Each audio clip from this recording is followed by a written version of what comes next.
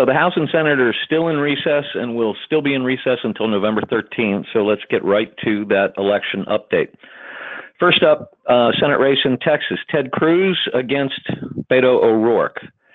The Real Clear Politics average as of yesterday is Cruz plus 6.8 at 50.8 to 44.0. That represents a very, very, very slight uptick for O'Rourke, who was at 43.8 average last week. So he's moved up 0.2 of a point. The new poll that came out last week has Cruz still leading by 6 at 51 to 45. Indiana, Mike Braun challenging incumbent Democrat Joe Donnelly. The RCP average is Donnelly at plus 0.4 at 42.7 to 42.3. That represents a significant tightening of the race. 1 week ago, Donnelly's average lead at RCP was plus 3 at 43.7 to 40.7. That's because the RCP average includes a new poll in the field from October 15 to October 20 that showed Braun leading by 4 at 47 to 43.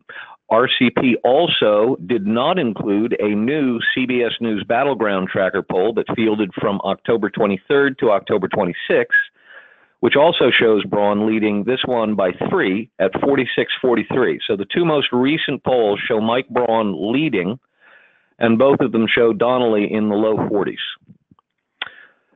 Next is Missouri, Josh Hawley challenging incumbent Democrat Claire McCaskill. The RCP average is Hawley at plus 1.0.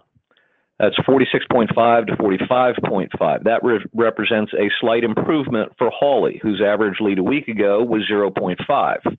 That's because a new poll that was fielded from October 24th to October 25th showed Hawley leading by 4 at 49 to 45.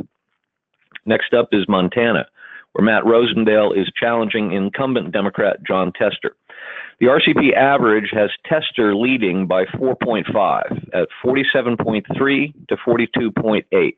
That represents a slight increase in Tester's lead. Last week it was plus 3 at 48.3 to 45.3. That's based on a new poll that was in the field from October 10 to October 13 that showed Tester leading by 9 at 47 to 38. But keep in mind, that's 2 weeks ago. That's actually more than 2 weeks ago. That poll came out of the field on October 13th.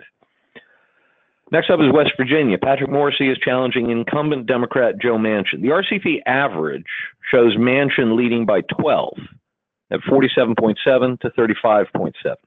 That represents a significant uptick for Manchin, whose average lead last week was 9.4. It's based on the addition of one new poll that fielded from October 12 to October 19 that showed Manchin leading by 16 at 52 to 36. But the RCP average does not include a second poll that was released last week. It was conducted October 16 to October 18 by Republican pollsters Fabrizio Lee and Associates. That survey shows Morrisey leading Manchin by 2 at 44 to 42, with about 3% supporting the Libertarian candidate and 12% undecided. That poll, I got to tell you, that poll may be an outlier. There's been a series of polls in this race. They've all shown Manchin with a lead. They've all shown him in the high 40s. So I don't know what to make of that Fabrizio Lee and Associates poll. But on the other hand, I don't think this is a 16-point race either. So next up is Wisconsin, where Leah Vukmir is challenging incumbent Democrat Tammy Baldwin. No change there. The RCP average is Baldwin plus 10.6 at 52.3 to 41.7. We still haven't seen a new poll in Wisconsin since October 7th, so there's no change from last week.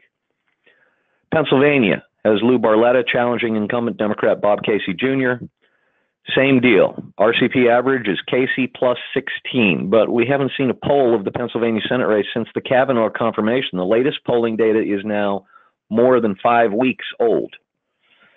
In Tennessee, Marsha Blackburn challenging for the Bob Corker open seat against Phil Bredesen. The RCP average is Blackburn at plus 6.5 at 48.8 to 42.3.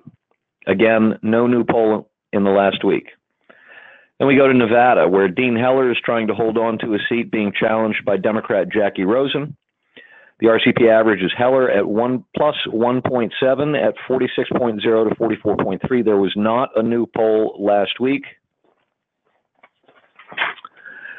Then we go to Florida. Rick Scott is challenging incumbent Democrat Bill Nelson. The RCP average shows Nelson leading plus 3.2 at 47.9 to 44.7. That represents a significant movement toward Nelson. Last week, the RCP average had the two of them tied. There have been no fewer than 7 new polls published in the last week. 5 of the 7 showed Nelson in the lead, by margins ranging from a low of 1 point to a high of 8 points, and 2 of them showed Scott in the lead, both by 1 point. Finally, we have Arizona, the Jeff Flake open seat. The RCP average is Martha McSally leading plus 0.7 at 46.0 to 45.3. That's the same as last week because RCP didn't see a new poll in this race last week, but CBS News released a battleground tracker poll that showed Sinema leading by 3 at 47 to 44%. So that's our election update.